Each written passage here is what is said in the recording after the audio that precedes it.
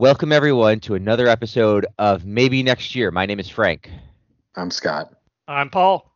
We are going to do our football podcast, and at the end of the football podcast, we have one Bills-related coronavirus story, and we have probably at that time sort of an open floor just to vent and talk about that. Um, we are forewarning you. I guess this is a trigger warning or what have you. So we're going to save all that for the end. And hopefully you are all doing well. We'll start with that. But we're going to save that for the end. So if you just want to listen to football, we're going to do football. And then at the end, if you're not up for it, I don't blame you. I know no one here blames you. We get it. Such to the point that I'm not even doing a joke intro this week. I just really wanted to make that clear. So anyway, our first order of business, let's ease into the football talk at least. Is we have London calling? Is our London correspondent available? Cheerio, mates. Available and ready, such as the laundry room in my lovely 2-bedroom bungalow permits at this point. Now, is your laundry room like backwards to our laundry room? Is that how this works? Yes, no, exactly. You put all the clothes into the bottom of the washing machine, and then you shut the door from the bottom. It didn't make sense to me. I don't know why they did it that way, but they did it that way first. So really, they'd ask us the same question. Yes, I think you wash the clothes in the dryer, right? And then you dry them in the washing machine. It's crazy. And you have to, of course, pay the laundry license if you want to use it. You can't just, go. Oh yeah. Oh, well, the good thing is though is that the laundry repairs are all nationalized. So literally, you just have to call someone. Now, again, it's going to take you 8 weeks to get someone, but you don't have to pay for it. So that's it's a trade-off. This is why my 90-year-old grandparents still have a drying. Well, I don't know if that's why, but they do air dry their clothes. It's probably some bit of they don't want a drying machine, and some bit of well, it's probably easier this way just because we know what to expect. Well, we are thrilled that you traversed the ocean. Well, we're not thrilled you did that. We're thrilled you got there safe and that you are healing and doing well. And I'm sure over the course of the show, we will get more and more of your hot takes on the UK. And we're probably the only Bills podcast with an NFL UK correspondent. So, we expect full-on coverage of all the London games this year. Yes, our NFL Europe branch is finally up and running, 30 years after NFL Europe folded. I was going to move to Mexico City to cover the Mexico game too, so we'll do that. That's all on hold. What is not on hold is the league gear and free agency signings and trades and wait, are you not okay? It is there. Okay, I just scrolled down too far. I was amazed. I didn't see the marquee name on the list. Paul has graciously put together our roster moves, and the big one, the trade for Stefon Diggs, a 2020 7th rounder, and so Stefon Diggs and the Vikings 7th rounder this year for this year's 1st, 5th, 6th, and next year's 4th round draft picks. The Vikings moving Diggs, who currently is on a very friendly $10 million base salary with a $500,000 roster bonus. All expectations of that are part of the deal to trade for Stefon Diggs was going to involve fixing his salary. He's on a team, so he's slated to make 11 million, 11.4 over the next couple of years, but we're expecting that he will probably end up renegotiating his contract as part of his deal here in Buffalo. But I want to start with Scott. Because Scott generally is the guy who is more skeptical of these moves, I think, than Paul and I. And I want to, if you want to douse it, here's your chance to throw water on it, Scott. I mean, I think the only way that you could throw water on this deal is if you thought, and to a certain extent, I'm willing to give this opinion some credence, but I'm not fully on board with it, that this team didn't need any help at wide receiver. Then this deal obviously is not a great deal. I think there's an argument to be made to a certain extent that we had John Brown last year. We had Cole Beasley. We had another couple younger guys who were coming on. We had Dawson Knox kind of coming on the field, and that the failures of the offense in the passing game to a certain extent were failures of the run game for the first half of the season before we put Singletary in, and then to a certain extent Josh Allen. And while I certainly believe Josh Allen deserves some of the blame for it, I would say that you could make the case, I think, that we do need to get better at wide receiver, and we needed another weapon one way or another, whether it is a number one guy or whatever. So with that said, because I do believe that, I think this is a really good deal. I think Stefon Diggs is a good receiver. I think he's proven that. He's a Pro Bowler. He's made big plays. We've all seen that. I think the price is a little steep, but that's what you're going to get when you're paying for premium talent. Like if you went out and spent your first round pick on a wide receiver this year, yeah, there's a 60-75% chance he would turn into somebody as good as Stefon Diggs, but you're taking that 30-40% downside risk too. You know what Stefon Diggs is, so that's why you pay a little more, and you're getting him on, again, as Frank said, a very relatively team friendly deal for the next couple of years. And yeah, now you've done what you needed to do. I mean, I think he's a guy who has the whole route tree open. He can go short, he can go long, he can go over the middle. Obviously, he's great on the long routes. We've seen that. I think having him and John Brown on the field at the same time going to create a real problem for any teams that are running cover 3 or cover 2 or even man coverage, frankly, because it's just now we've got, it's weird to say, one of the better receiving groups in the league. I can't think of a time when we've had a better receiving unit. You'd probably have to go back to the Moulds Price years, and I'm not sure that's better. I'd say, if anything, that's probably worse. You'd probably have to go back even farther to the K-Gun years, really. But Paul's our history major, so I'll throw it over to him with that. Yeah, I would say maybe Reed, Lofton, Beebe, if you want to go back that far, or even if you want to count Thomas as receiving. Thomas and Metzelaars too was there, and he wasn't a schlep at catching. Yep. Yeah, but they didn't really, when they had Moulds and Price. Reamersma probably would have been Price and Reamersma. Price, Reamersma, Moulds, right? Yeah.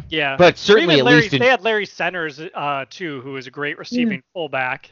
Robert Royal, Josh Reed, and David Nelson, right? Yeah. So yeah. It's and I'll just take over for Scott. Please do. But it was, I think if you're, I'm a fan of the trade. I'll lead with that. Let's take the devil's advocate approach and say the two things are: one, yes, the cost in a receiver deep draft. You give up a 2020 first rounder for a receiver, but to go to Scott's point, you don't know how the draft is going to go, and two, you've gotten a proven receiver. Because all these receivers are supposed to be good coming out of the draft doesn't mean they will be, and it will take them time to learn. You have now gotten a proven commodity, and a younger proven commodity. This isn't a 30-plus-year-old Terrell Owens, at the end of his career, they got even the guy they had, Terrell Pryor. And Quan Bolden. Right, and all these guys who were over the hill when they acquired them. This is a guy still not yet in his prime. He is entering his prime. And so I think the cost is well worth it. And you look at the 5th and the 6th, who cares? They had, 2 5th-rounders and 3 6th-rounders, and those guys are essentially, you're taking a swing at them, at that point anyway. I think the other thing that's the mild cause for concern is if you, read a lot of Minnesota-related coverage, a lot of guys aren't sad to see him go. And this is a guy who, he can get aggravated. He can be demonstrably upset with his quarterback. And when he's not looked to enough, do the Bills have a strong enough locker room to handle that type of personality and keep that type of personality in line and still keep that person productive? I think that's worth the risk to get one of the game's premier playmakers, one of the best route runners, like Scott mentioned, like we delved into a little bit. This is one of the best wide receiving cores in the NFL, certainly the best in the AFC East, one of the best in the AFC, especially if Kansas City loses Sammy Watkins in this offseason, who is a good top 3 receiver at least. This is now a strength of the team. So now you're looking at a situation where Josh has, all the weapons he needs. I should say all the weapons. He theoretically has all the weapons he needs, assuming Dawson Knox develops, assuming the offensive line does well. I think I'll give one last criticism of this, which is Brandon Beane has talked day one about the importance of the draft, and now you do not have a draft pick in the top 50 this year. So that's going to be a little bit of adjustment from prior season. They're really going to have to hit on their second rounders, which, this regime, to be fair, hasn't done as well in the second round when you look at McDermott and Beane, whether it's, with Zay Jones, Cody Ford is, a little bit unproven. So far, of course, they gave up their second rounder the year they got Allen and Edmonds in the first. So they're really taking a shot this year. But what's exciting about that, and what that means is we'll get into the additional picks or the additional signings in the offseason, is they're going for it now. This is year 4 of McDermott, and they want to be a favorite in the AFC is what this move says to me. So thumbs up for the boldness and thumbs up for getting one of the best proven playmakers we've had in a long time in Buffalo. I think some of that is driven by what we will talk about more extensively later, the freeing up of the division in the AFC East. And I think if you look at these things, I think that one of the reasons you make this move is you realize that talent-wise now there's not much of there's really no reason to say that you shouldn't be the most talented team in the division anyway. I would say it's a little optimistic to say that there's a 60% chance you'd get a Stefon Diggs out of a first-round pick, especially in the late 20s. And the other thing, and I'm not really arguing with that, I think he's probably a better receiver than that. And I was thinking the last time I felt like there was a receiver-rich draft, a lot of people were saying that, I think it was Malcolm Kelly and James Hardy, like that draft was supposed to be very deep at receiver, particularly the big guy. Sweet was in that draft. Yeah. Right, and almost none of them were panned out. It wasn't just that we got the bad one. It was a lot of them really weren't that good. And so I think that you're right. You do pay a little bit of a premium on it. I'll note that Matthew Collar, former WGR personality who now is the Vikings beat reporter for the radio out there, is, he couldn't speak highly enough of Diggs for all he said a lot of the stuff that Paul brings up, that him being a complainer. He goes, one of the times that's the more famous times where he's yelling at his quarterback on the sideline, reviewing what he was actually telling his receiver his quarterback was like, it doesn't matter if I get the ball, you need to be throwing it to whoever. That he was sort of advocating that the offense needs to not necessarily go through him. Yes, is he a lot more vocal than some other people? Maybe, but I think that certainly the team, if it's ever going to be in a position to house one of these talents, it's now. And if they're never going to be in the position to house one of these types of talents, then what are we even doing? Because you do need sort of a talented vocal person. I think that one more thing I would bring up, and I think Paul danced around it a little with his comments about Allen having everything he needs. I think one of the nice things about this is that we're done now with excuses. We were going to be done with excuses anyway with Josh Allen, but really there are no excuses now. That he ought to be there. He has enough talent that if he can't make this work, then they need to think about a different quarterback. And the good news is you're sort of in a position where, okay, maybe it's not the strange free agency class of quarterback this year, but you do have a lot of weapons, and so hopefully you could get a different quarterback. You could move on to one and see if a different guy does it for you. So I'm sort of excited to sort of put a lot of that to rest, because it is, in my mind, put up or shut up time, and I'm certainly not.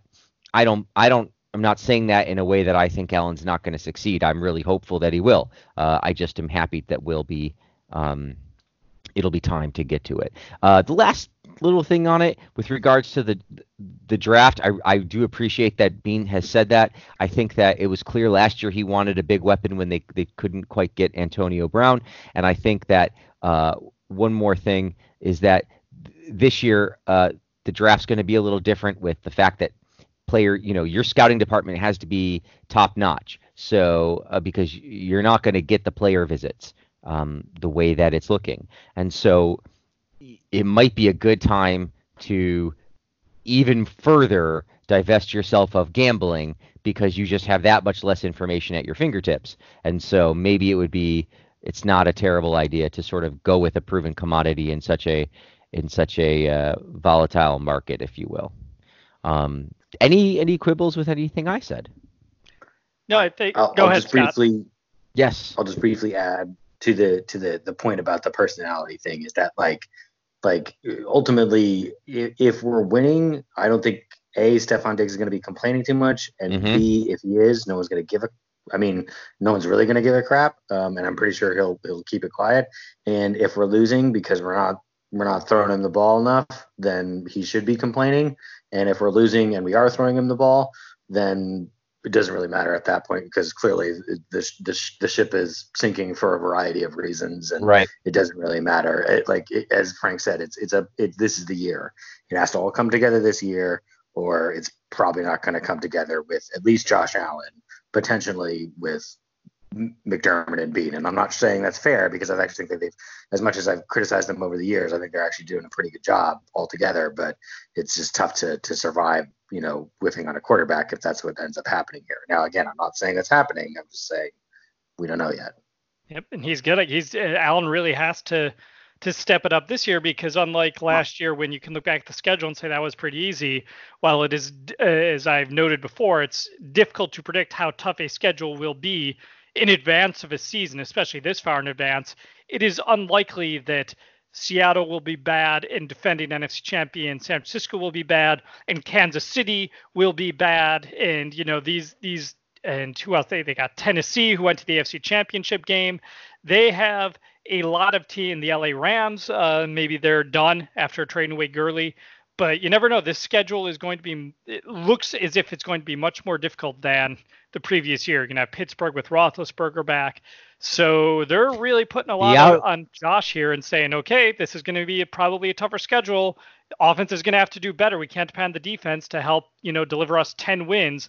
Here's Stefon Diggs, and you got your entire offensive line back, and you've got your running back and your other receivers back, and you're developing tight end. It's on you, man. I hear that, but I also want to point out you're getting 2 of those games back in a way that you haven't in 20 years. Fair point. So we'll just keep that in mind for now until we get to later in the show. Stefon Diggs, easily the biggest name that was signed.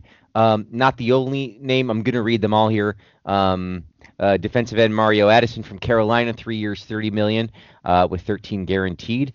Defensive tackle Vernon Butler from Carolina, 2 years, $15 million, 9.3 guaranteed. That makes me think of Jeremy White's tweet where it was a flow chart for the Bills free agency, and it said, did you play in Carolina? Yes, no. And it was if you said yes, it just said sign here.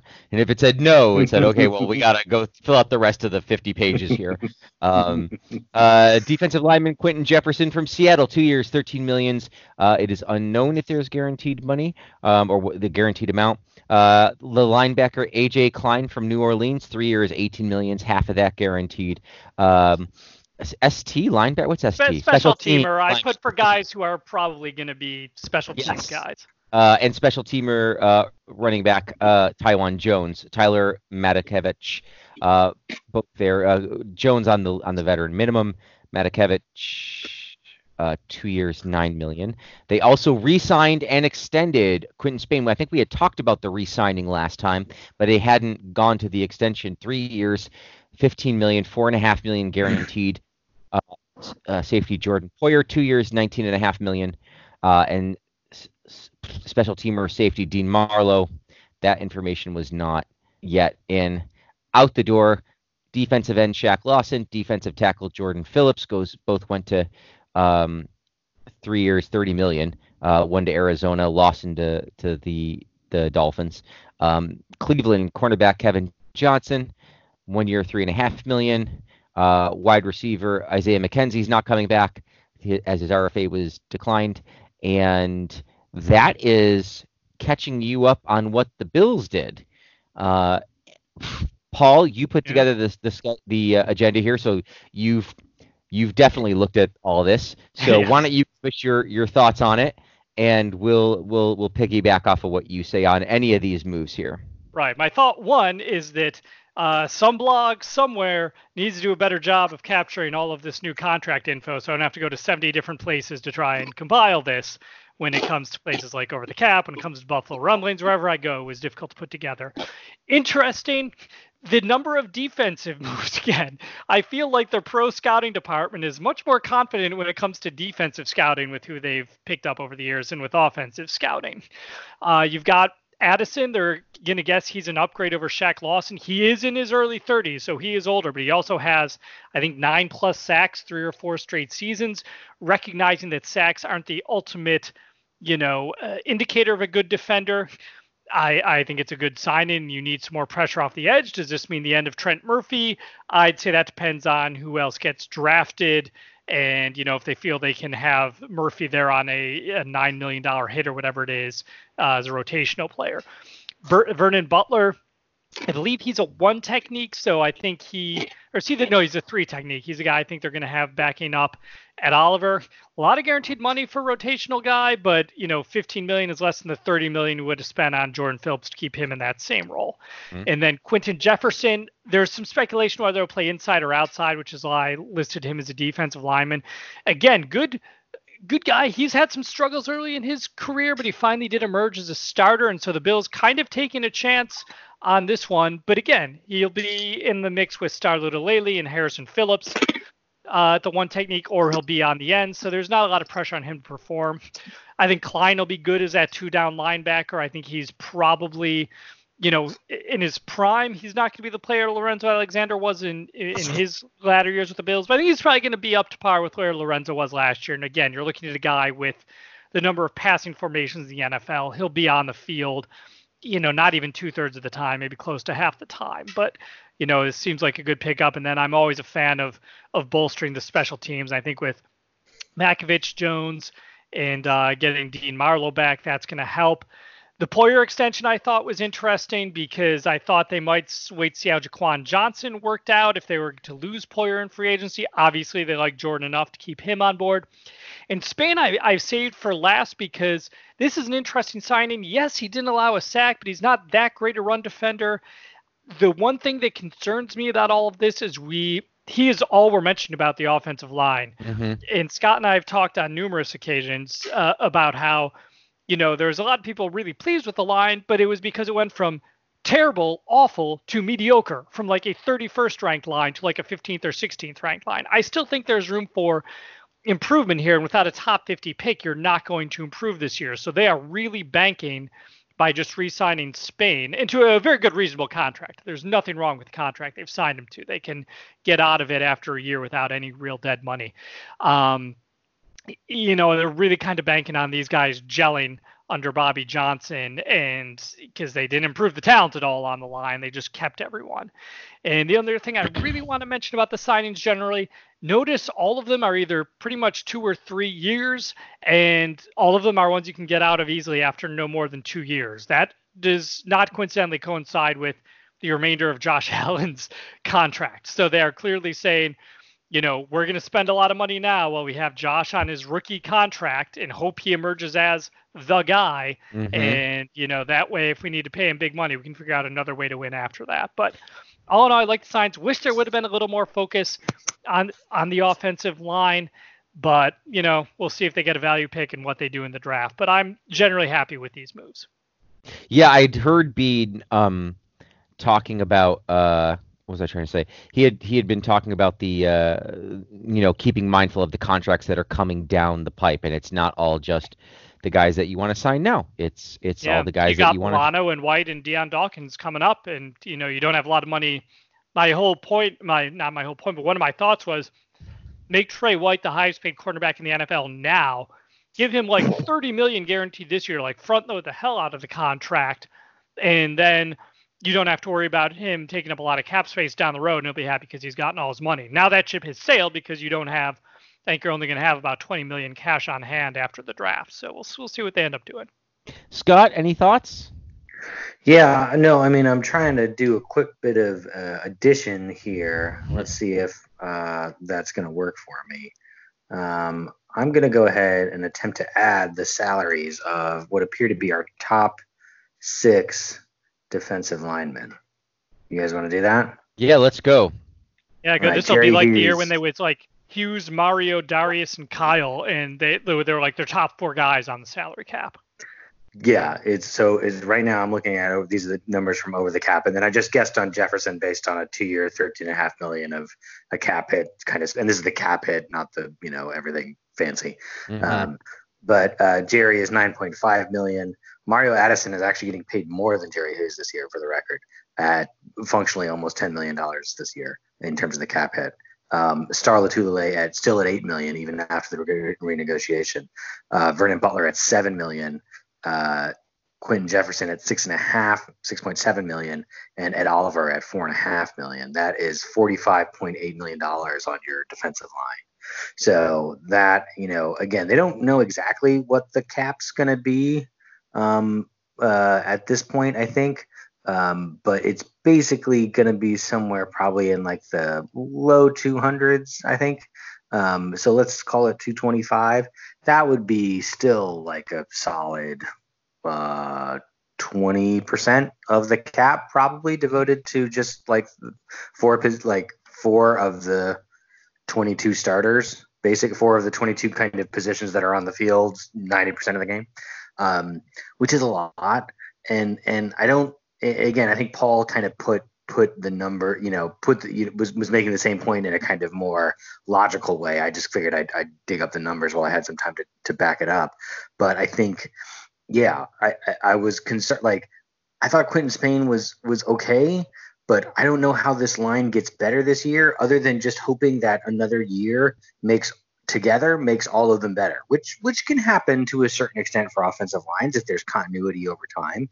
But on some level, you can't change athleticism. You can't change size or flexibility that much. You can only really kind of hope that communication and maturity helps the line get better on its own. And that is functionally, to me, that is hope is not a plan. Like that is what that is. That is like, I mean, if you're in prison, it applies. Well, that just felt extra prescient right now, but could continue. Yeah.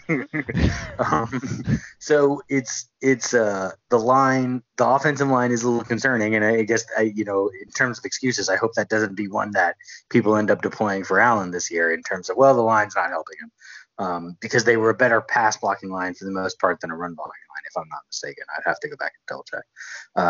But anyway, like, yeah, any individual one of these players, like, I don't have a huge problem with. Like, they all seem like they're, I know Addison's a good player.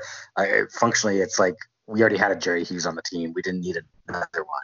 But okay, I guess we needed someone to replace Shaq, and that's got to be him. Oh, I didn't even add Trent Murphy. Trent Murphy's still on this team. That's right. Who is, by the way, the fourth highest cap hit on the team overall, behind Morse, Diggs, Mario Addison. Yeah, sorry, that's another $9.7 million. You're up in the 50s, yeah. Yeah, so now we're at 54. A forgettable player, despite his $9.5 million in salary that we paid him that he's going to be paid this year. So it's like one thing if Murphy's still on the team, but with given that he's on the team making all these moves, yeah, it seems like I understand they want to rotate bodies. Got it.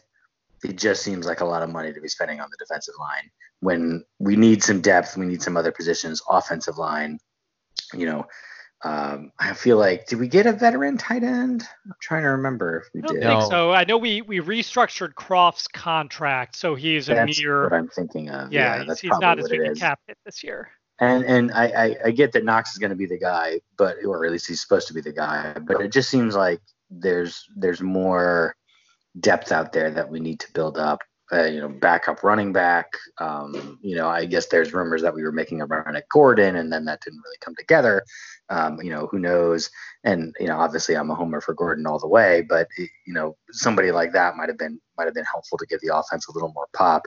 And then again, just more, AJ Klein, I think is someone who can replace some of what Lorenzo Alexander brings. But if you want to help bring the defense to the next level, I don't know that getting, Mario Addison, sure, if you want to call him like a rough replacement for Shaq Lawson, I think that's fine. But I think trying to get planning on getting a lot more out of that position than that is wishing. It's not really fair to expect that. So that's all I got.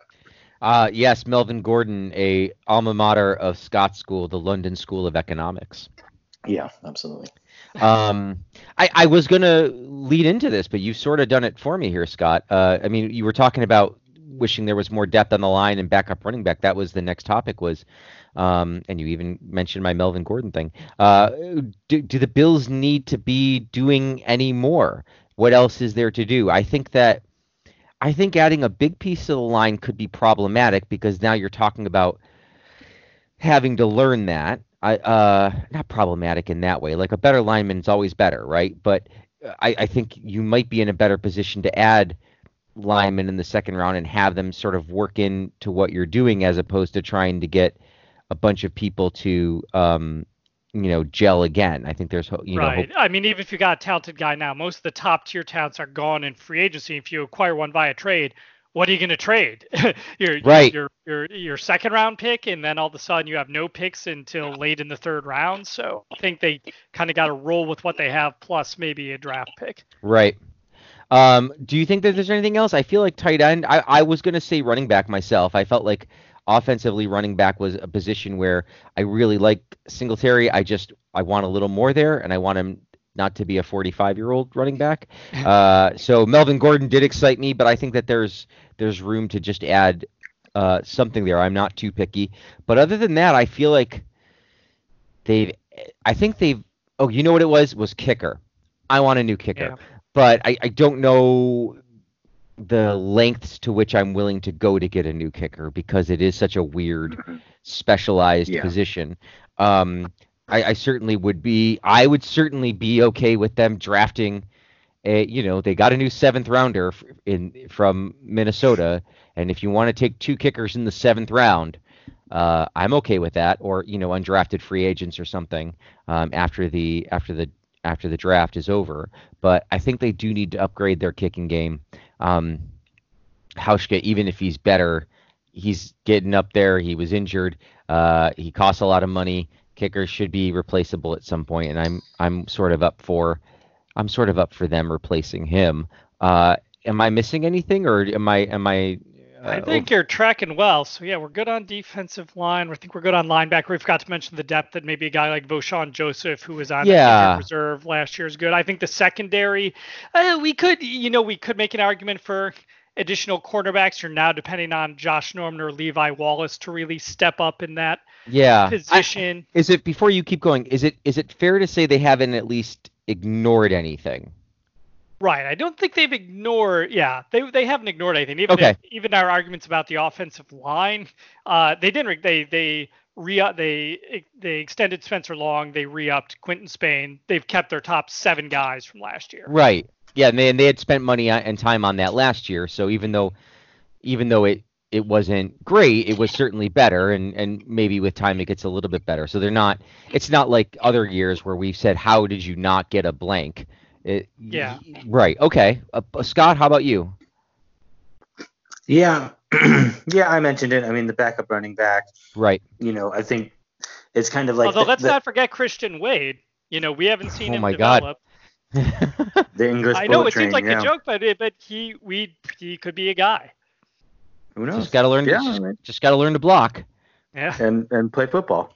Right. I mean, other than that, we know he can run with the football. I don't know why he can't be a punt returner. I feel like you could teach him how to be a punt returner pretty quickly. Yeah, that's there's not that much he needs to know there.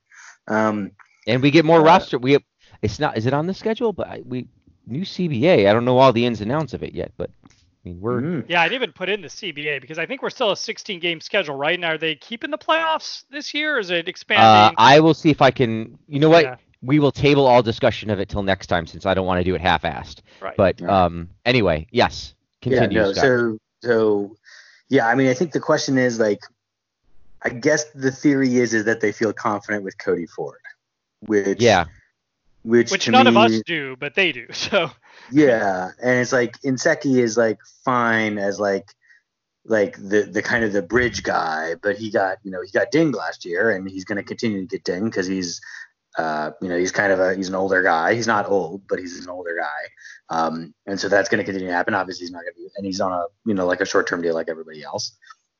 So I think that's an interesting choice. because it's basically, that was the theory. It was like, you sign Spain if you think Cody Ford is going to be your solution long term at right tackle, and then if you don't, then you go get a right tackle and you move forward to left guard, where people had projected like, well, he'll be a league average starter at tackle, but he could be a Pro Bowler at guard. And so why would you not just take the Pro Bowl guard rather than the kind of the league average tackle, which we'll see. I mean, hopefully he's not, but that could be a possibility. Obviously, re-signing Poyer is great. I think that kind of helps secure the secondary. And yeah, I mean, Josh Norman was signed. That takes care of your kind of nickel corner. So it's tough to say that they haven't addressed all of the needs to a certain extent, but I think the biggest question remaining for me is this a Super Bowl caliber kind of offensive line? It doesn't have to take them to the Super Bowl. It just has to get them, to the game. And then I don't know. I mean, they were, again, like Paul was saying, they were an average line last year. Hopefully they just get better this year. Who knows? Mm-hmm. Yeah, okay. They're at least in the best player available position going into the draft. Like, I don't even care if it's a quarterback, a kicker a little bit more. I wouldn't want to see him to get a kicker in the second round, but really any position I'm almost okay with in the second round. Sebastian Janikowski, you can take him in the second round.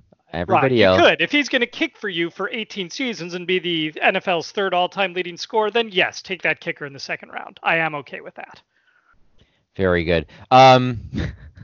So I don't know. It's a tough call. What the most important offseason move thus far for the Bills was adding Stefon Diggs or Tom Brady going to Tampa Bay.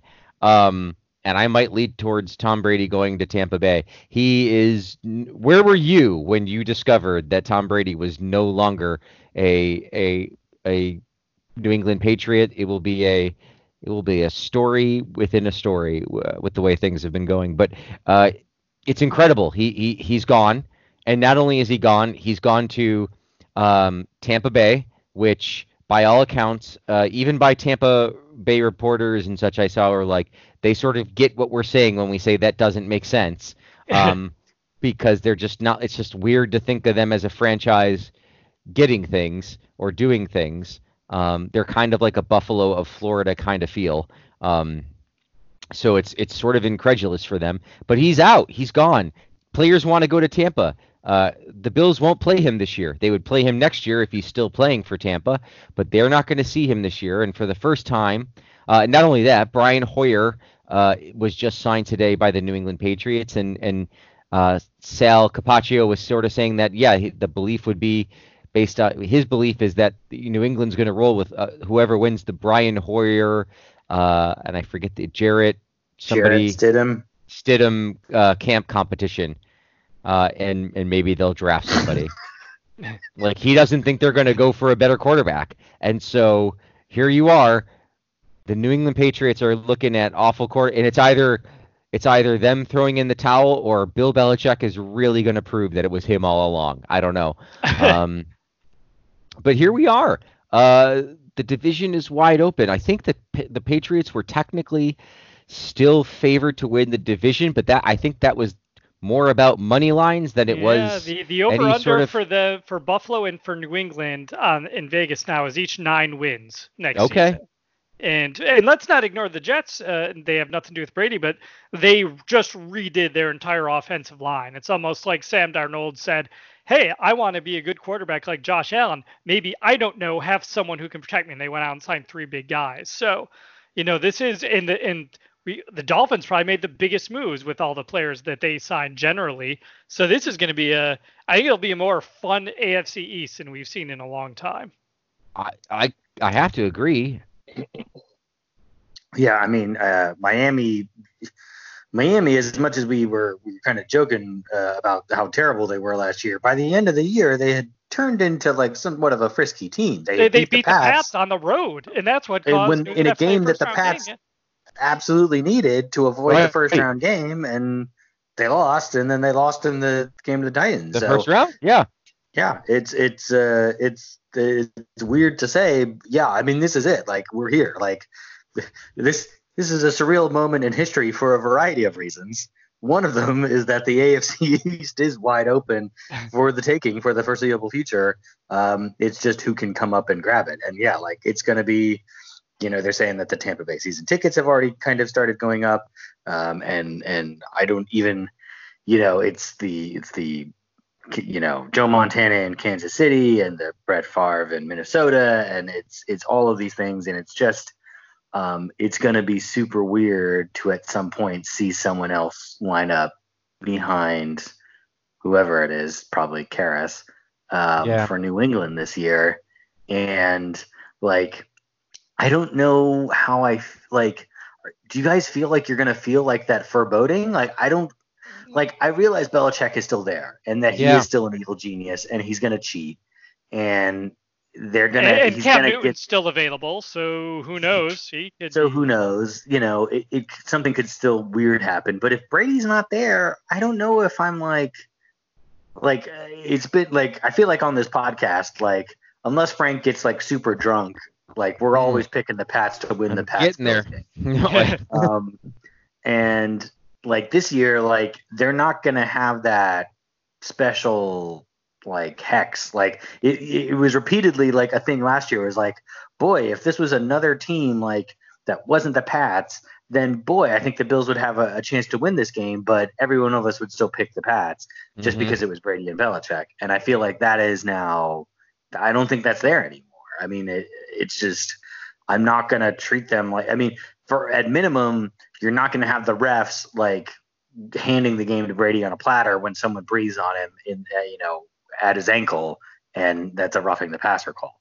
Like Brian Hoyer's not going to get that treatment. So I think in that sense alone, it's going to change the game.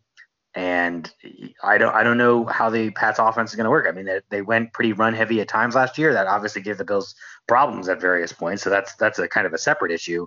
But on some level, that's based on the threat of Brady being able to pass. So if Julian Edelman and N'Keal Harry are like your number one wide receivers for Jarrett Stidham and Brian Hoyer, like, woof, as Kevin McAllister would say. I think, there was lots of articles about like CBS sort of being upset that all these Brady games will now be on, they'll be on the other network, right? They're going to have all the Mahomes and Lamar games. CBS will be fine. They're also not the draw that Brady is. Sure. And because Brady is a special, you either hate him or love him and you tune in. And I don't know that people feel that way about those other guys yet. I do think that was one of the things I wanted to say that Scott said was the fact that we would, probably not have to deal with some of the bogus calls. That's it. That's all I have. I'm excited. Are you guys sad that he's gone, or do you? Is there any part of you that feels like you wanted to beat him? Yeah, that's the only negative for this. Like the year the Bills finally were going to win a division, and who knows if that could be this year. That could be years down the road yet. I kind of wanted to still be with him in the division. I will definitely feel fine once the Bills win a division, and especially if Belichick is there, I'll still feel like they've had an accomplishment. But it would have been kind of nice to been able to rub it in on Brady a little bit, and they got so close last year. But alas, that's the only thing that makes me sad, though. I'm glad he's out. It would have been nice, but I'm not. I'm not convinced that day was ever going to come. I think the only well, thing they've done it. He's 97, but he's not going to win the division this year, right? The only thing that gives me pause is the slow creep of time that comes for us all, in the sense that, well, boy, Tom Brady's not in New England anymore. It had to happen at some point. That means time has passed. That means I'm getting older, and at some point I'm going to die. So other than that, right, I have no particular reason for him to stay. Right. Just could be we're all one step closer to being tortured by bees with teeth. Yeah, that's great. I'm glad you guys needed Tom Brady to leave to accept that. Definitely nothing else mortal about this world at the moment. But yes, see, I told you I can't help but make the jokes, even though I hate them all. No, yes, we are all, it's the passage, it's the end of an era, as they say. And I, for one, I think I agree with Paul that that would have been nice, but sometimes you just got to move on, and you just got to be happy with winning the division, even if it's not like all the cherries on. You got to enjoy. Which is why none of us have been happy since 1995. Exactly. Like you just got to enjoy the Sunday, even if it didn't have all the cherries you wanted on top of it. So that is it for our. Let's do this day in Bills history, and then we will do. We'll finish with that, and then we'll do our end of the pod discussion as well. But what do we got for this day in Bills headlines? All right, for this day in Bills headlines, this is March 22nd, and wow, we are only 45 minutes in. Oh, I can take 25 minutes on that. Yeah, kill it. All right, so we got some Ted headlines for today. Start off what I think is a little bit easier, and then move to some pretty obscure ones. So, 2018, Bills wide receiver blank arrested after bizarre bloody fight. Anthony Hargrove. Zay Jones. Zay Jones. Oh, right. Yeah. No, I was way too early. Yeah. Yes. And I won't even go into the whole description, but yes, we all remember that. And apartment building, glass. Yeah. Yep. Well, naked, eventually broke free of his brother's hold and ran the direction of an apartment belonging and then through a window. So, yeah. We will go through all of it, but yes. 2017, this is another Bills wide receiver. And I don't remember this story, so I'll read it in full, and you guys can think about it while I'm reading the story. Bills' new wide receiver blank discusses signing mishap. He says, basically, from my perspective, I know my agent was kind of discussing some terms with the Bills personnel, nothing finalized or anything, just kind of negotiating. The way it works is the agent is supposed to send any type of proposal to the NFLPA, and somehow, somewhere in there, I don't know exactly how it came out, someone thought that I'd signed. All of a sudden, my phone, I was getting a lot of text messages, and then my Twitter was going crazy. It was weird. I was just kind of sitting down watching The Office and not understanding what was going on because I didn't put pen to paper or anything. It was pretty crazy, pretty hectic. But then he signed at the end of the day anyway. What year was this again? 2017, 3 years ago. Was it Jordan Matthews? No, that's a perfect guess, though. That was not that perfect. It wasn't perfect. It was if you weren't to guess Jordan Matthews, this is kind of that other guy who falls in that same mode of like, hey, let's get this free agent wide receiver who might add something. And then he ends up being on the team probably even longer than he deserved to be on the team, and now he's out of the NFL. But he played 2 seasons with it. Well, season and 2/3 with the team when they got him. It had to be Calvin Benjamin. No, that's correct. They got him in a trade though. Yeah, that's right. I figured he did this a year and a half. It would have to be Benjamin Disraeli. Let's see what else. Benjamin Netanyahu. Think when they cut Benjamin, they cut this guy the same day. It was like their way of saying, okay, we're done with these wide receivers who've had over a year and 2/3 to prove themselves and haven't done anything. Shares the same last name as a very famous 1970s porn star. Buck. Male porn star. Buck. Ron. Oh, that would have been, yeah. Jeremy Curley, no. Not I can't even. He was with Oakland when we signed him. Darius Hayward-Bay. No. All right, I'll give the answer. It is Andre Holmes. Andre Holmes. Okay. I thought he was on the team longer than that. Maybe he wasn't. Yep, 17 and then most of 18. So. All right. 2012 now, going back 8 years. Safety blank agrees to re-sign with Buffalo Bills. Says selected by Atlanta in the second round of the 2003 draft, the Penn State product spent his first 3 seasons with the Falcons and also played in New Orleans before signing with Buffalo in 2007. So he played 6 years with the Bills from 2007 through 2012. He was cut in August of 2013 and then retired. He was kind of a hybrid linebacker safety. And aside from his athletic pursuits, he's an accomplished musician. He sings and plays the piano, drums, and saxophone. And he had participated in the ABC Monday Night Football's musical competition called Monday Night at the Mic. Safety? Yep. Safety linebacker? Yeah, kind of. He was a safety, but he played one of those like safety linebacker hybrid roles, a big nickel-ish type role. If you will, that's Big Nickel, not Nicholas. I shouldn't have said nickel-ish because it sounds like Nicholas. We already have a Big Nickel. So. Yes. So 6 seasons. He was a starter most of that time. You'll know the name. Was this a person I complained about ever? Like that like memorably? Like it's the only way. Not memorably. Like we definitely, I'm sure, complained about him. I think so he had a knack for. He probably played opposite from Jairus Byrd for some of that, right? Yeah. See, it's not Dante Whitner because we drafted him. Yeah, from Ohio State. Yeah. This guy was good at. I feel like he scored a fair number of touchdowns for a defensive player for the Bills. I'm going to go to Pro Football Reference now to prove or disprove that.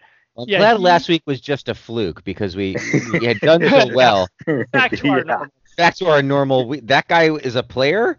He had two touchdowns to the Bills. What? Here's my most memorable moment of his. It was a game against Miami, and I think it was a game that actually started John Beck at quarterback, which I think had to be Beck's last NFL start. And Beck whiffed on a throw. It went in the air. He grabbed it in midair and then just ran into the end zone. That could be anybody. Stop it. That could have been me. Okay. That's like saying, he tied his shoes. Yeah, he intercepted John Beck and ran it back for a touchdown. Okay, yeah. He farted once. He probably did. All right, the last guy, Andre Holmes, mentioned The Office. Think of major characters from The Office, specifically their last names. Carell. Oh, wait, the character names? Characters. Scott. Yes. Jordan Scott. Michael Scott. Scott. Brian Scott. Brian Scott. There we go. We got there. Jesus. Yikes. And we had I was going to give you, if you guys got that immediately, I was going to note that his Monday Night at the Mic thing I mentioned, he was paired with Grammy Award-winning artist Blank, but there's no way I'm trust neither of you to guess Michelle Branch at this point. So we're right on to the next question. All right. 2006, Bills signed quarterback Blank. The Bills want him to compete for a starting job. The Northwestern State, Louisiana product was the second of Green Bay's 2 fifth-round selections in the 2002 draft. Matt Flynn? Nope, not Matt Flynn. Said quarterback or Marv cornerback? Levy. What's that, Scott? Sorry. Quarterback or cornerback? Quarterback. So Marv Levy, the general manager, that happened, remember, said he's young, he's been to training camp, and he's comfortable with it. He's not a nervous rookie quarterback who's trying to adapt and learn. He's very much ready to engage, in my opinion. He never saw action with the Bills, though he did spend all of 2006 on the roster behind JP and Kelly Holcomb. Levi Brown. Good guess. He was a quarterback, but Levi actually got into a game for the Bills once. Bad. He went back to Green Bay, and I think he threw like 15 passes for them in 2007, and that was it. Nope. All right. Correct answer is Craig Nall. Oh, yeah. I remember that name. Wasn't going to get that one. No, was never going to get it. I just remember the name. All right, here's a nice easy one. We'll tee this one up for you guys. 2005, so 15 years ago, Bills running back Blank prepared to sit out until trade demand met. He says, I'm definitely not going back to Buffalo if that's what you want to hear. No mini camps, no training camp, no nothing. I packed my stuff and left. As soon as the season was over, I was out there and I didn't have any plans of coming back. And true to form, in July of that year, he was dealt to the Tennessee Titans for a third-round pick. Was that? Oh, no. Was it Travis Henry then? Travis Henry. There we go. Travis Henry, yeah. It was before McGahee. Yeah, I was going to say that sounded like something McGahee would do, but... Right, yeah. This was actually spurred by McGahee taking his starting job from him the previous season in 2004, and Travis was like, all right, I'm done. Not done making babies. I was going to say, so like... 2000, Blank signs 5-year extension. Reserve nose tackle Blank signed a 5-year contract extension with the Bills on Wednesday. Terms of the contract were not disclosed. In February, he was tendered a high offer in the $1 million range as a restricted free agent. Now, I say reserve nose tackle, which makes you think this is probably someone obscure, but he then proceeded to start all of his games for the Bills except one for each of the next 4 seasons. And then when he left, he spent 6 seasons with another team and made 3 Pro Bowls with them. Pat Williams. Scott was right on top of that. All right, before we continue, in 1998, I will notice this death in Bills history was Martin F. Cummer Sr., who played for the Bills in the AAFL during the 40s. And he played under legendary Bills coach Lowell Red Dawson. And during World War II, Comer was a chief petty officer in the U.S. Navy. I was not going to try and make you guess Martin F. Comer Sr. because I'd never heard of him either. All right. Here we go. This is not a player. This is a rule change, guys. 1994. NFL owners approve blank. Levy says new rule is no big deal. Free agency. Nope, that was a year before this. Borrowing from college football in the old American Football League, the NFL will use blank for the first time in its 75-year history. That's 2-point conversion. 2-point conversion. Said the vote was 23-4 with the Chargers not present during balloting. The Bills were among those opposed with Detroit, Phoenix, and Washington. And Ralph Wilson said it's too radical change in the scoring system of pro football, but obviously Ralph was wrong. All right, so that siren is telling me to get on with the headlines here. So we've got 3 to go, and I will hope that fire truck turns. All right, 1993. Giants pick up blank from Bills. It says Super Bowl with victory. After hesitating to get their feet wet, the Giants have jumped into the new free agency pool see, 93. Yeah, okay, fair enough. With a big splash, signing Buffalo Bills linebacker blank to a 3-year contract for $5.2 million. And it says, despite his relegation to a backup role with Buffalo last season, blank becomes the Giants' highest paid linebacker above the likes of Lawrence Taylor and Carl Banks. So he was a backup in Buffalo. He had one extremely memorable moment, though. And as I always bring up to Frank as my hint whenever he's been a trivia question in the past, his son did play for the Buffalo Sabres. Oh, damn it. Carlton Bailey. Carlton Bailey, yep. There you go. Justin Bailey was his kid. That was correct. All right. 1990. This one's going to be a math question, and you have to get it within $2 million. Chicago Tribune. Jim Kelly, Bills, Bills near huge deal. Buffalo Bills quarterback Jim Kelly is about to become the highest paid player in the National Football League, the Buffalo News reported.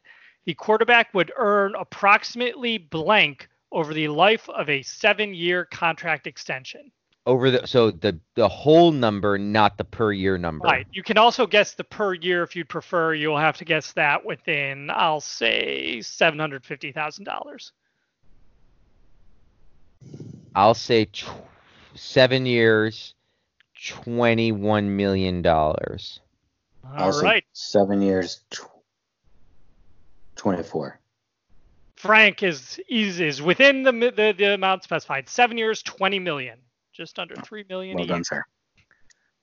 So a little bit of. I'm just the best. So. Yeah. All right. This is a long-winded question, but it's our finale.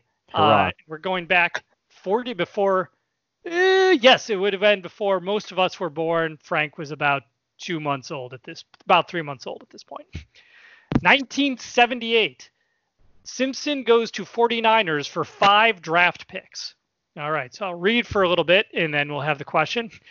O.J. Simpson struck gold in his hometown. O.J. Simpson. Yes. Oh, okay. Yes. O.J. struck that Simpson, yes. Thought it was Abe. Struck gold in his hometown of San Francisco yesterday and did not have to run through an airport to get it because he used to do advertising. The Hertz commercial, yeah. The 49ers agreed to take over the final year of Simpson's 3-year contract at a salary of $733,000 annually in exchange for 5 high draft choices to the Bills. The Bills will receive the 49ers' number 1 draft choice in 79, number 2 and 3 in 78, and numbers 2 and 4 for 1980. Mm-hmm. So O.J. would spend 2 seasons with the Niners and rush for only 1,053 yards, and he was out of the league. So the Bills really got the best in this deal because the 49ers in 78 finished 2-14, which was the worst record in the NFL. And the Bills got the first overall pick then the next year, who they used on blank. I will give more of a hint on this. He never played a game for the Bills. He instead signed with the CFL's Montreal Alouettes, who signed him for double the money originally offered by the Bills, because the CFL just always doubling NFL's salary. This was back when you could just decide what you wanted to pay a rookie. Right.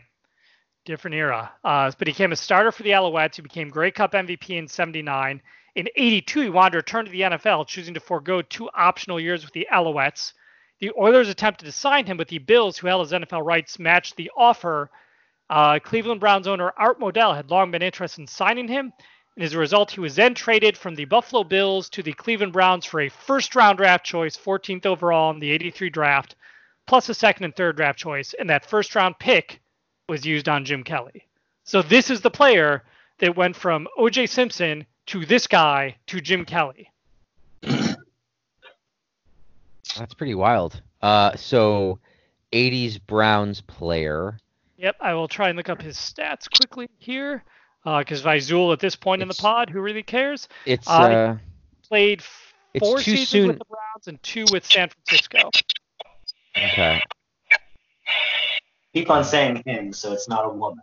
Yeah, good Yes, pickup. we narrowed it down to men specifically. That's half the population. So Yes. Didn't do much really in the NFL. He did make the all rookie team or the all conference team in '83, but otherwise his career kind of tailed off after that. And I keep looking at sack numbers. He didn't have a lot of sacks. He was a linebacker. That's good. We didn't know that. Are you guys still there? Yep, I'm here. Yeah, I don't. I'm gonna say supreme leader of North Korea, Kim Jong-un. He's had about as much NFL success as this guy. So I was going to say, because I think this person later went on to be on Modern Family, I was going to say Sofia Vergara, but then dropping the hints about the man thing. And now I'm going to say Ed O'Neill. Yeah, I was going to say, I think you're on the right path there. You're on the right path. You didn't quite get it. Ty Burrell, actually. No, I'm kidding. I was going to say Julie Bowen, but then you would have been like, hey, you said it Judy Greer. It was the legendary Tom Cousineau. But again, he turned into Jim Kelly. The Bills also had the 5th pick in the draft because they were terrible. They drafted Jerry Butler, who had a few good years with the team. So yeah, even though Cousineau was a bust, he led to Jim Kelly, so we were fine with him. And that was this day in Bills headlines, March 22nd. That was really good, and I did not know that. That's like a wild trade, and I feel like that's one that probably as a Bills fan I should know by heart, like as part of the lore, because that's such a wild circumstance to get to Jim Kelly. And I didn't know it, so that was a cool story. Thank you for sharing. You are welcome. I would like to get some of our particulars out now because we are going to shift to a story specifically about the Pegulas and their willingness to pay employees next, but it does involve, and part of this is going to morph into our discussion of the coronavirus. So if you are all done, thank you so much for listening. We appreciate it. You can talk to us, BBillsMNY on Facebook, but MNY Bills on Twitter, bbillsmny@gmail.com. Look for Buffalo Bills maybe next year wherever you podcast. I have recently reacquainted myself with my iTunes, which I've been kind of excited about. Up until recently, I've been thrift shopping for CDs because you can, I'm not kidding, get them for like $0.25 each. And I have bought so many CDs from the 90s that I didn't have the money to buy that I'm like in my full glory. I'd like to say Jules' Pieces of You is much better than most people probably want to give it credit for. It's actually a really good album. But the Foolish Games you were playing, Frank. And it's weird because it's not the one that you heard on the radio. Like there's definitely a radio edit and then there's the album version. Right. But the version you hear on the radio, if you want to hear that, get the Batman and Robin soundtrack. Good to see. This is why I need you. Yeah, right. So I got Games version on Pieces of You which I also have on my iTunes. Totally different version, slower cadence. If you would, yes, it is, and it's not quite some of the phrasing. But anyway, if you want to hear some more of that, stick around. If you don't, thank you so much for listening. We'll catch you next time that there is Bills news. And now we are going to turn to a story that was brought to our attention by Lars on Bills and Beers about the Pegulas and specifically Pegula Sports Entertainment. And Paul is the insider who has the Athletic subscription, who kind of let us read it over his shoulder while, from a socially acceptable distance. they basically fired all of their hockey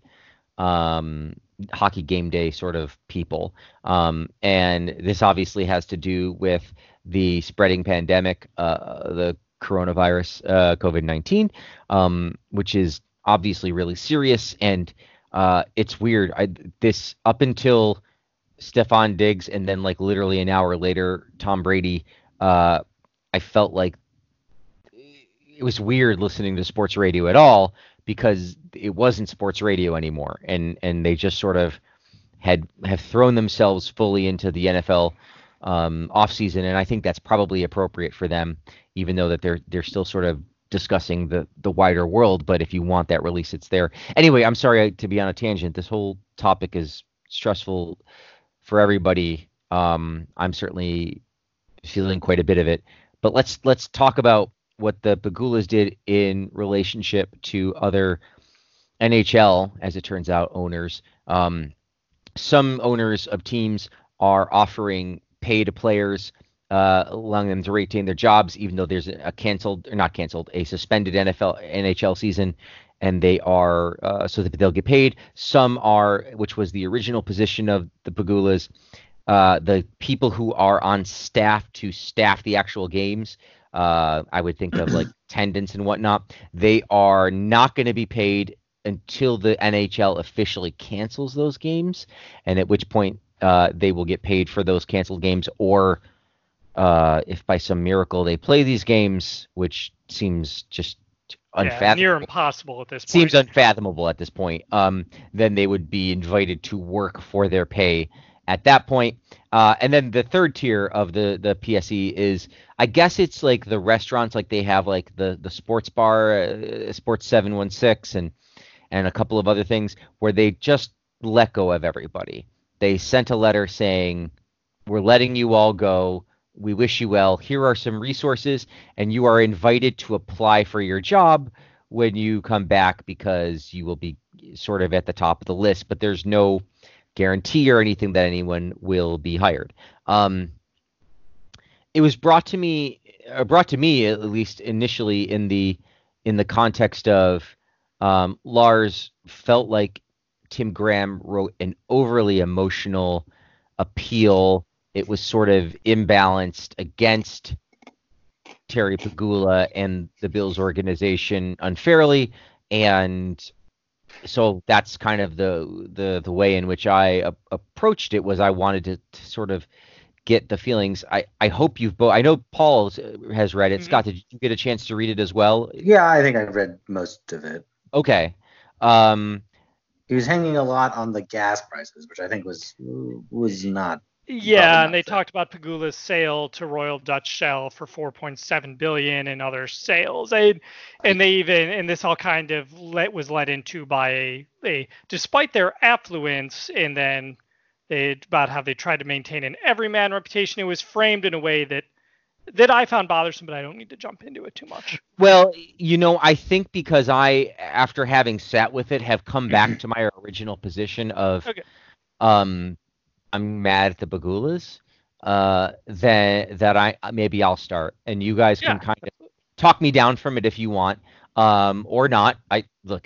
I'm not in a position. I'm in a position where I'm very, very frustrated with a lot of people who, and it's not fair that I'm maybe conflating the larger world with the Pegulas right now, but they are part of the larger world, and we have 4 senators in the United States who by all intents and purposes seem to have very clearly taken information pertinent to the national security and health of this country and used it for personal gain in the selling of their stocks. We have mixed leadership across the board by people of means. It is more and more frustrating to watch professional athletes and movie stars be asymptomatic and get coronavirus testing, and know that people like my sister work in a hospital and it's not guaranteed that she would get one. And my parents, who are older, and my mother is autoimmune compromised. I'm saying all this so you understand I am coming from a particular place, and I cannot divorce my emotional investment in what is happening from what I am about to say from the Pagulas. But he is a person of means. He is the person who came to town and said, if I wanted to spend more money, I just have to drill another well. And I think that the discussion of the losses of money with regards to oil are supposed to explain why he is letting go of these people, and it's supposed to look like crass commercialism or crass, retention of his own wealth. And frankly, it kind of is. The drop in a bucket that him paying out some of these employees would be, particularly since he is going to end up qualifying for all sorts of ridiculous loans and tax breaks that are about to be passed, to get him, quote unquote, through such a time, and to sort of leave people hanging without necessary income, without health insurance, putting them through the rigmarole of having to look for unemployment paperwork and work. It's hard.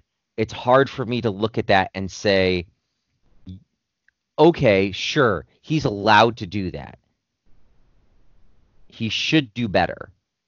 And as a world, I am getting to a point where I accept that it is only through the actions that we take as individuals that we're empowered to take that we're going to be okay. And it is, it is very, I'm becoming a bigger small R Republican, Scott. I really am. We need to rely on ourselves and others and not accept, just not expect the government to fix this problem. They certainly can't, and at least not as fast as the security of him just securing some jobs that, what ultimately is he going to save from doing this? What is it costing him with his reputation? And I'm wearing my Sabres jersey today, and I haven't worn it because they're so bad. And I put it on because honestly, it was long sleeve and it's cold today, and I felt a little weird about wearing it all day. And I don't like when things calm down and I get an opportunity to buy a couple more long sleeve shirts. I'm probably going to get rid of this. Like it really made me feel gross about at least the hockey team, if not the football team. And those are my feelings on it, and I am thoroughly open to being disagreed with and talked to about it. I just, as I told Lars online, like I respect that,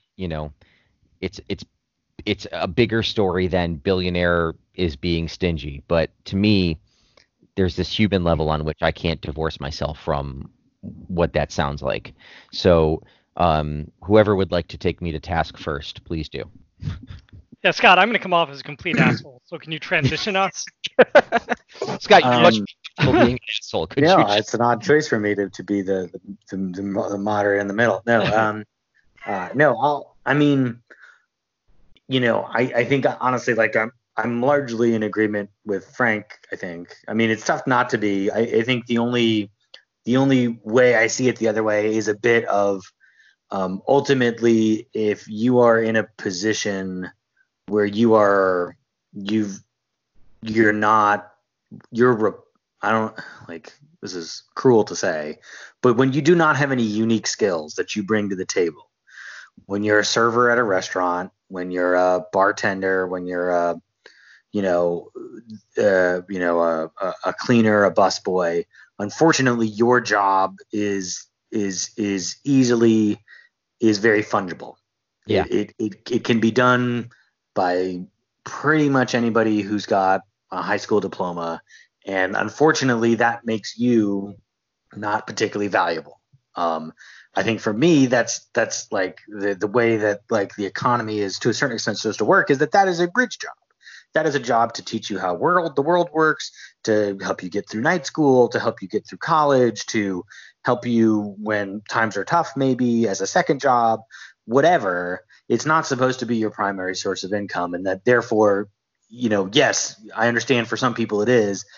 and I'm sorry for them when that job doesn't work accordingly. However, it's ultimately a job in which you can be replaced. And if you haven't been able to do any savings and you don't have a bigger plan and you haven't been able to execute that plan, then ultimately there's a little bit that's on you here.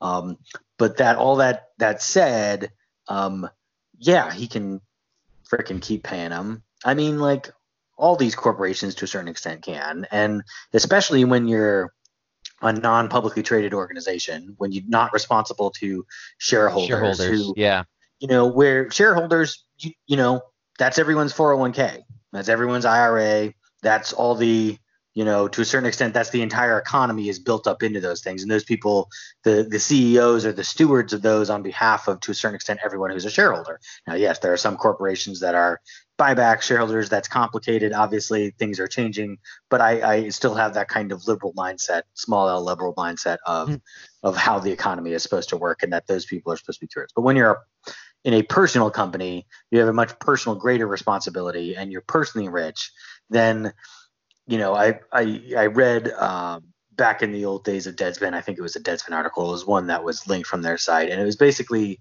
I think it was a Hamilton Nolan article, and he was a super liberal, and I disagreed with a lot of us stuff, but he was a good writer, and at some point he made the case, and I think it's ultimately probably right, is that the only point in ever having money is to give it all away. Now, I would say that there's lots of ways to give it away. You can give away money by spending it, because if you're spending the money, that's you paying for things and paying taxes on it and giving it to other people.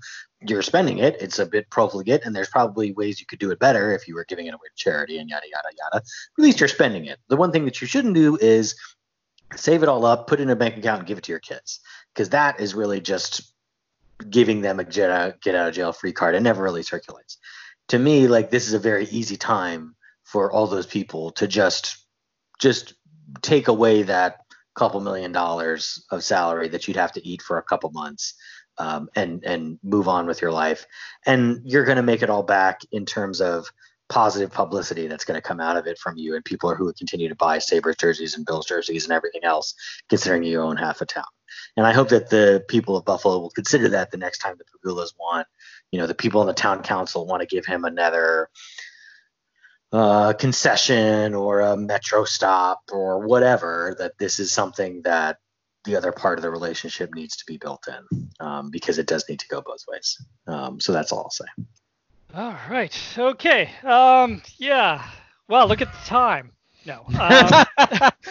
All right. You're a good person, Paul. I don't expect you to come out and say something awful. So no, and I'm not going to say anything awful. I do want to start to notice that so much of what both of you guys say is absolutely true. And one of the things I am most looking forward to coming out of this awful event, an awful point in our time, is that I think there's going to be a heightened sense of corporate accountability. I think airlines that are now begging essentially for corporate welfare, when all they've have done are stock buybacks, and now they've lost a lot of money. Guess what? All three of us, I guarantee you, have lost a lot of money over the last month and a half while this has been going on. Don't look at your retirement. Don't. Yeah. I did it. Don't do it. Yeah, no, my wife did yesterday, and it was a bad decision. Yeah, it was really bad.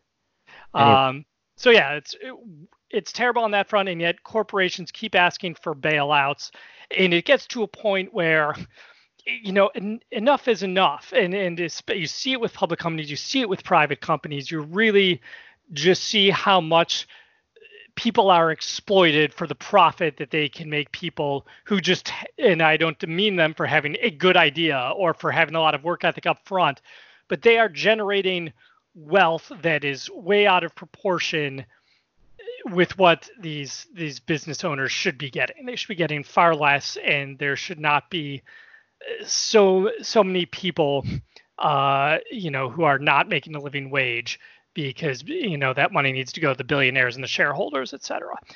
All of that aside, that I've said, I think you run into an issue if you set a type of precedent here when you don't know how long the situation is going to go on. When let's not forget the Pegulas, we talk about their worth. That's not all liquid assets that they have, and their value of their businesses, I'm sure, is their various businesses are all going down right now. They're earning no profits on football, I would guess. They're spending a lot of money this last week, as we discussed in the podcast. They're not earning anything from hockey.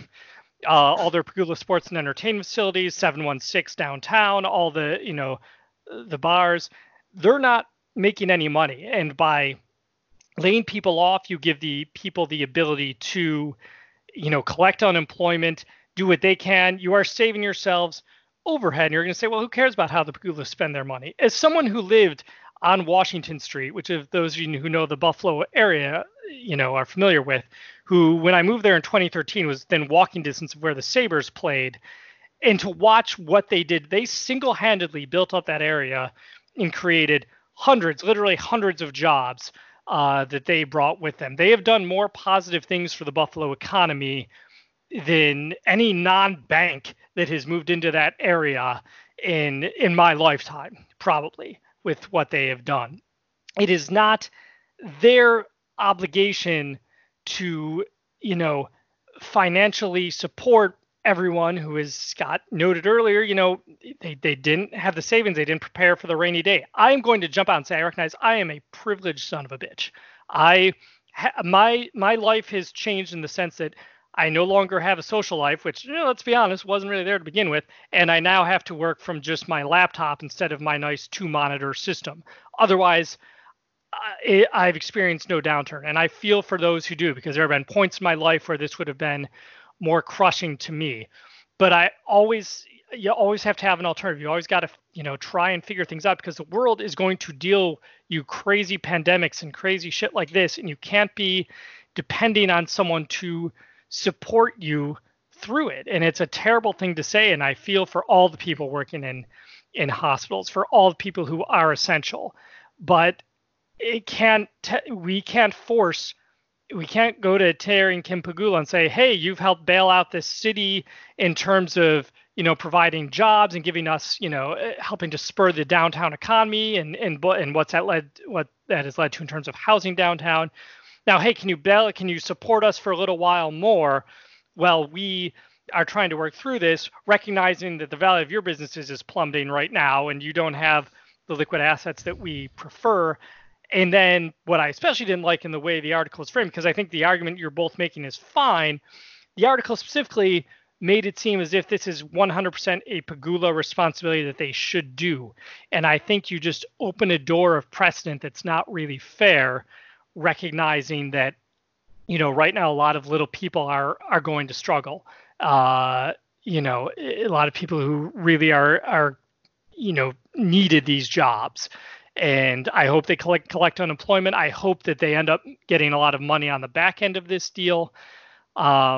But overall, I just never am comfortable with telling people who have earned their money, and who have used that money to help bring about positivity and help bring about, a new economy to an area that was previously struggling, how they now need to spend the rest of their money. So, okay, that's, and I am agreeable to the position that they have done a lot for the city of Buffalo, and the fact that they're not doing this shouldn't be the end all be all of our picture of who the Pegulas are.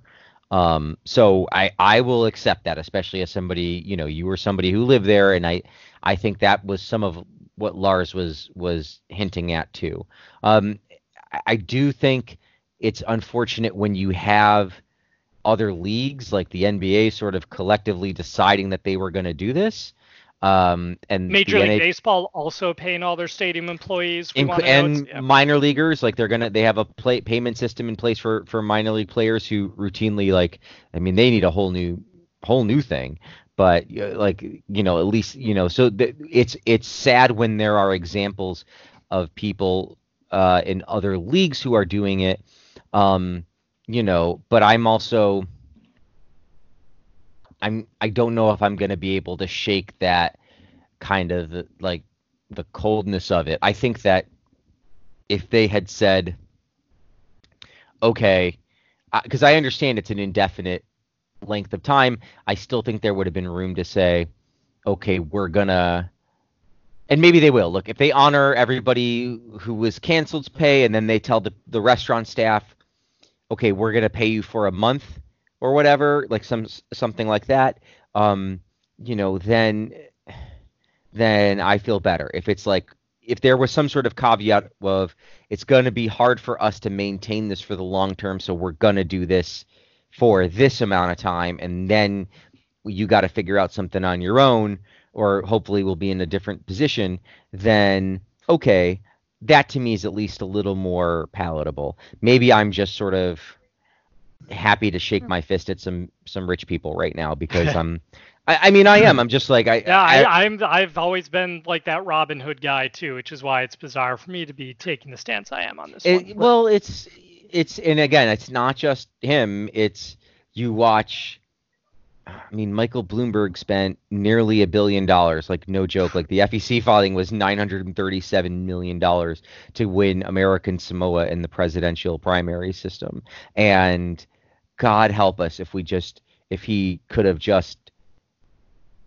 And where is he now, right? Like, I mean, like the literal list of people, like, where are you, Mr. Big Money Person?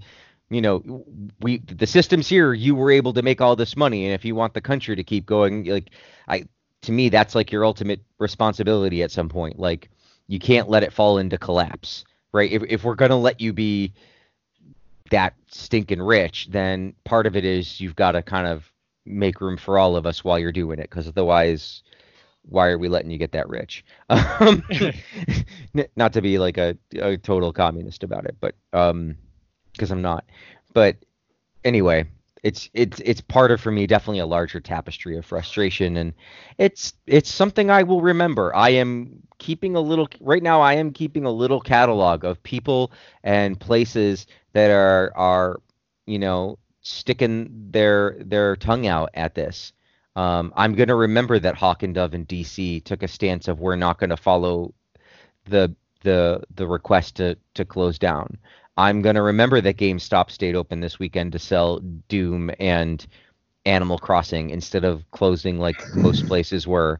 I'm going to remember those things, and I'm not going to patronize some of these places ever again. And you know, I think it'd be hard for me to say I'm not going to be a Bills fan or anything anymore, but I'm going to remember this. I'm going to look back, and I'm going to be like, I'm going to remember you, Terry. I remember when you did this, you know, and that's going to be part of informing my decision with stuff.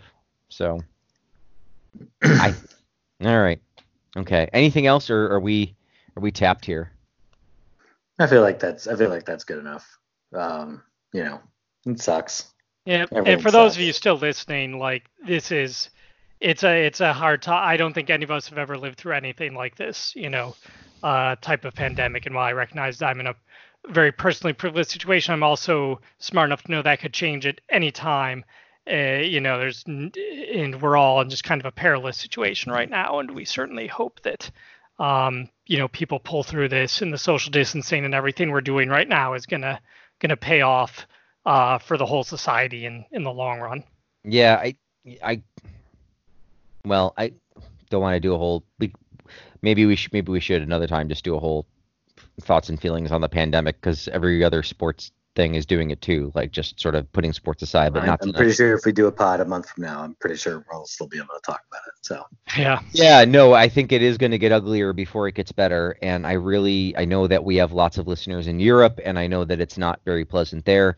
I know that we have one of us. We have a podcaster in Europe. We now have a podcaster in Europe, yes, but he's like in the America part of Europe, so he's okay. It can't get you if you're on detail. Yes, that's what I've heard. I know that in America there is a sense that it is a lot worse than anybody has recognized or accepted yet.